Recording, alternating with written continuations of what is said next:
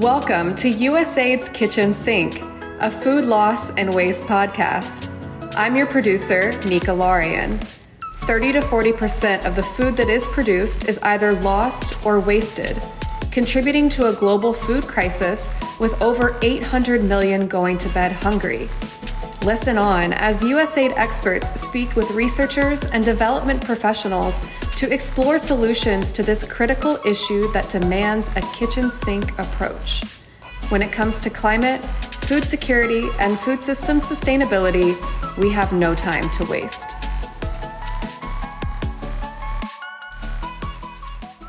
Thank you for tuning in to another episode of USAID Kitchen Sink, a food loss and waste podcast. The USAID Research Community of Practice Working Group on Food Loss and Waste aims to share research and knowledge with USAID staff and implementing partners interested in the implications of and approaches of addressing food loss and waste. My name is Anes Mawire, and I am a project development specialist with the Regional Economic Growth Office and the Fifth Future Coordinator for USAID Southern Africa. Today, I'm joined with Mandla Nkomo, the Chief Growth Officer at the International Institute of Tropical Agriculture Central Hub based in Nairobi, Kenya. We will be discussing about how value addition at source can be a way to reduce and ultimately eradicate food loss and waste. Welcome, Mandla. Kindly introduce yourself. Yeah, thank you so much, Anesu. It's an absolute pleasure to be chatting to you at this time.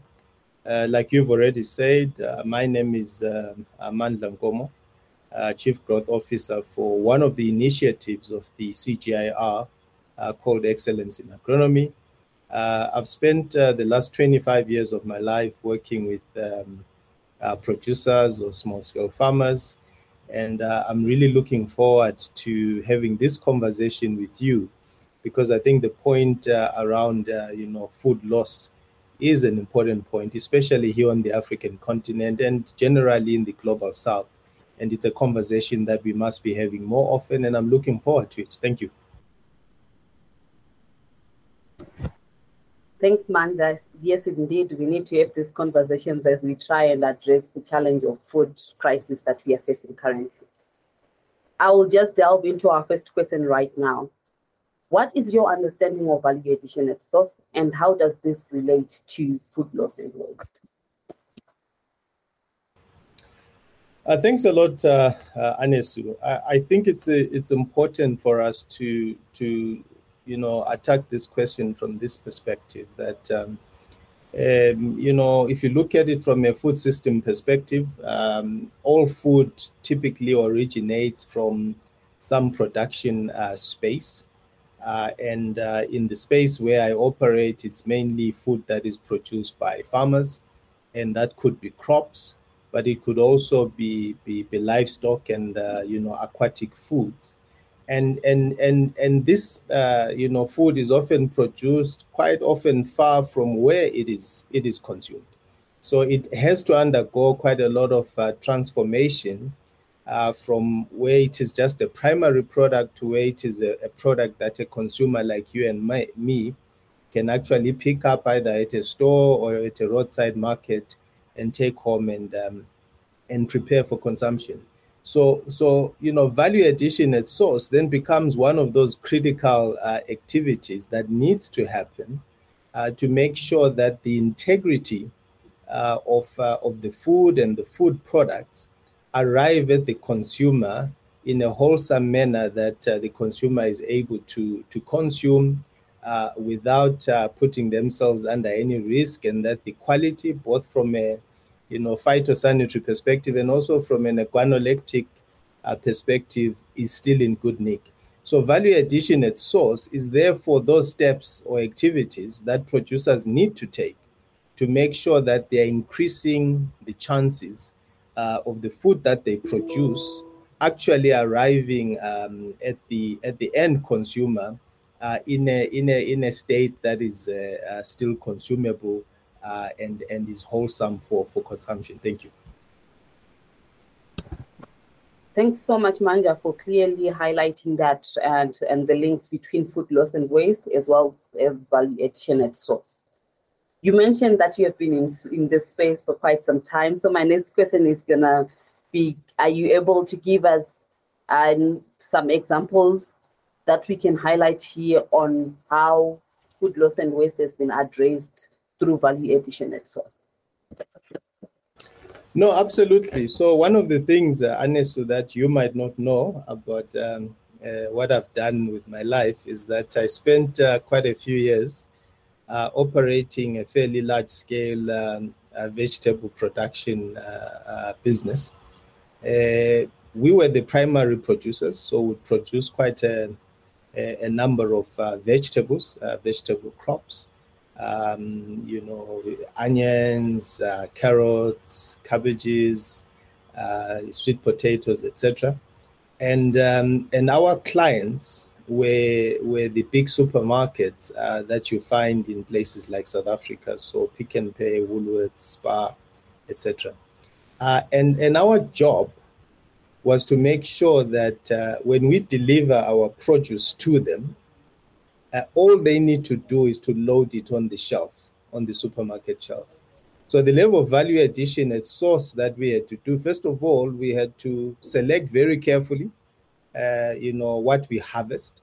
So most people, will not realize this, but if you're in the fresh produce space, selecting what gets harvested is the first step of value addition, because we are already ensuring that the chances of loss after you deliver the product, the chances of food loss as a result of maybe loss of cold chain or degradation and so forth is reduced. So we had to select the produce very well.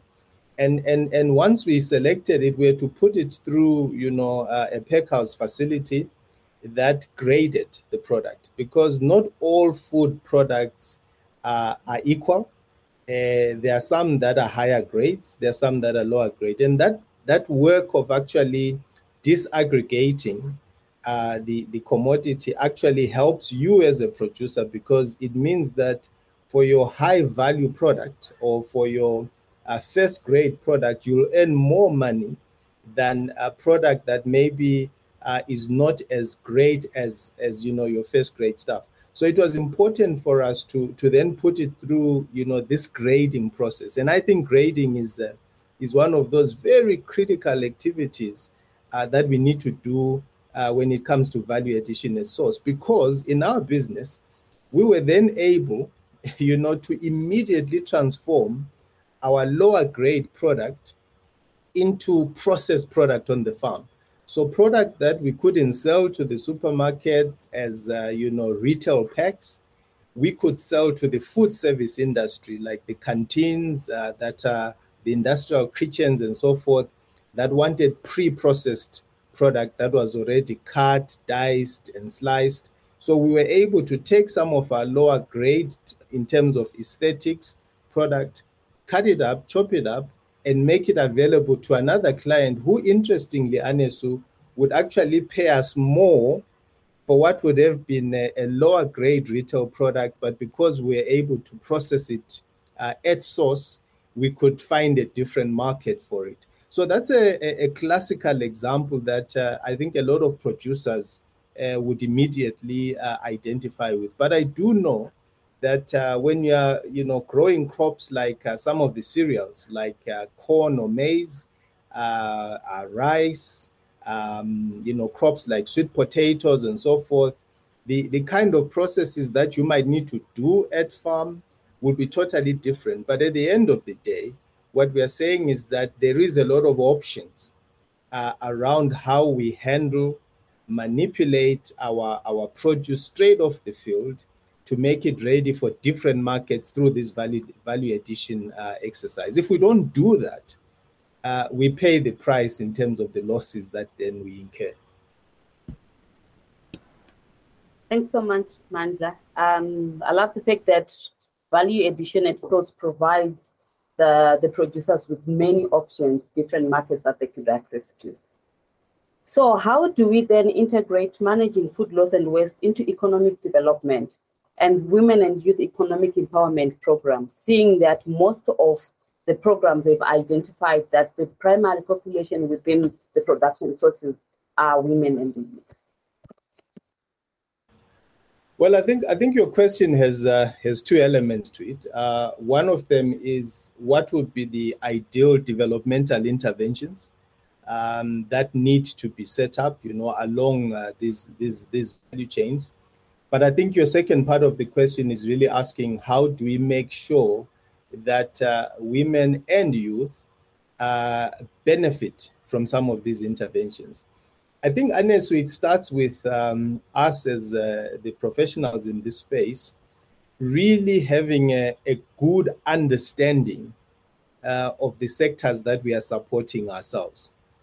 My own experience, and in my other life, you would know this. I've run fairly large agricultural development projects with large numbers of staff who are working in the field and engaging with farmers and farmer groups.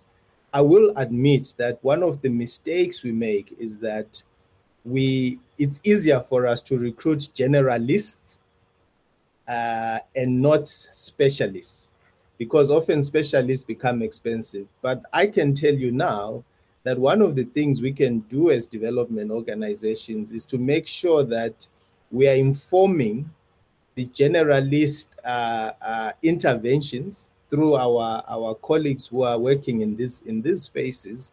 We are informing that by the input from the specialists. So if we are, as USAID, for example, are supporting maize farmers, I think it is important for us to have a maize expert who understands maize as a commodity, who understands the growing of maize, who also understands the markets that maize goes into. To give you an example, if you take maize, which is a common product in Southern Africa, most people think that the only thing you can do with maize is to mill it and turn it into, in East Africa, we call it ugali. In Southern Africa, it's either nshima or sadza or isitshwala. Like, that's the only thing you can do with maize. But if you really step back, you realize that there is a lot of end products for maize, such as you can extract oil from maize, you can produce corn flakes from maize, you can produce stock feed from maize. And understanding the market side then makes sure that when we are informing farmers, things like, making sure your maize is dry enough to be at 14% moisture before you market it, all those are important because there are certain end users that cannot, accept maize, which has a moisture content greater than 14%. It's not going to travel well. It's not going to store well. And therefore, if producers or processors are buying maize that does not have its moisture content determined, they're going to offer a low price because they know they are taking a risk that they might not even use 50% of the maize. So it's important that this intricate knowledge, by specialists across the supply chain is made available so that our colleagues who are working directly with farmers, advising farmers, supporting aggregators, etc., are able to impart correct information about this product called maize. But you are absolutely right. If you look at a lot of these supply chains or value chains, it's very clear that typically, and I'm being general here, they do tend to exclude women and youth participation. And why is that?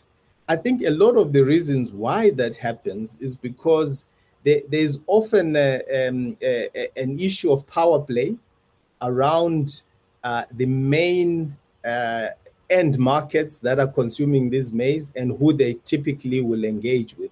But if we opened up better knowledge, better information about the multiple end points that maize can go to, I think we can then bring in women and youth to participate in those markets. Let the men sell the bulk maize to the big aggregators and shima processors.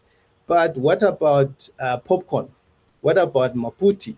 What about maize for stock feed, which is often actually yellow maize and not the normal white maize?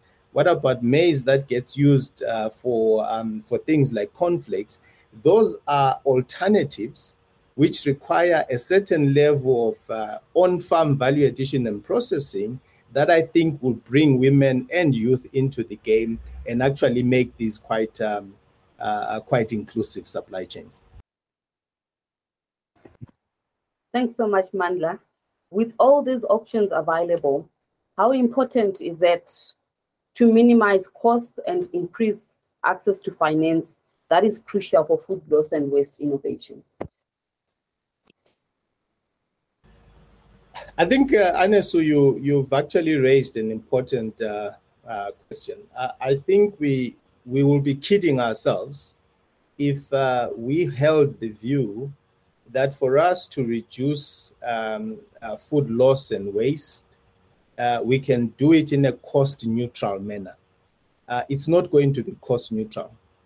It's going to require investment. I think we have already indicated the level of investment that is required at a knowledge level, making sure that there's proper knowledge. But what I didn't mention is that there's serious investment that is required at farm level to make sure that farmers have got these options. So I work now in East Africa, which has typically 2 rainy seasons. It's a bimodal kind of environment. So in places like Uganda, it's virtually impossible for you to have enough low humidity days to dry your maize after you have harvested it. So what if, we're encouraging youth, we're encouraging women to set up drying facilities in their villages, link them to alternative markets for maize. That requires investment, but it requires targeted investment. Because if we take also a non-nuanced view on investment requirements, we're going to be offering women and youth options that they cannot exercise. So we need blended finance that includes a high risk-taking component in the form of grants, which is ring-fenced maybe by other instruments, risk mitigation instruments like guarantees, and low interest loans with the right kind of tenure for repayment, which makes it possible, for people across this value chain to be able to acquire the equipment, the infrastructure that is required for them to contribute to reducing food loss and turn it into a profitable business.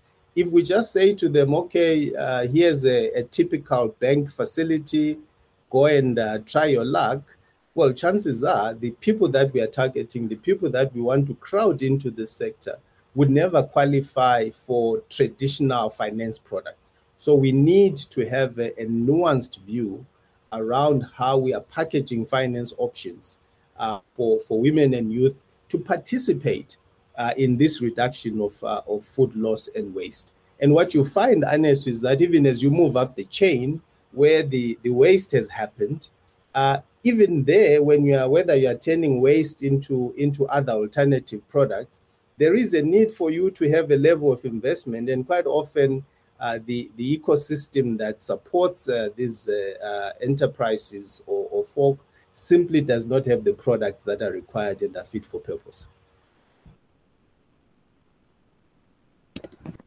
Thank you so much, Mandla. I would really want to thank you for unpacking this in such a succinct manner as we try to address the food loss and waste and also look at how we can do wholesome market integration with our producers in looking at the value chain from farm to market. I would really appreciate you for taking time to discuss this with us. Thank you so much.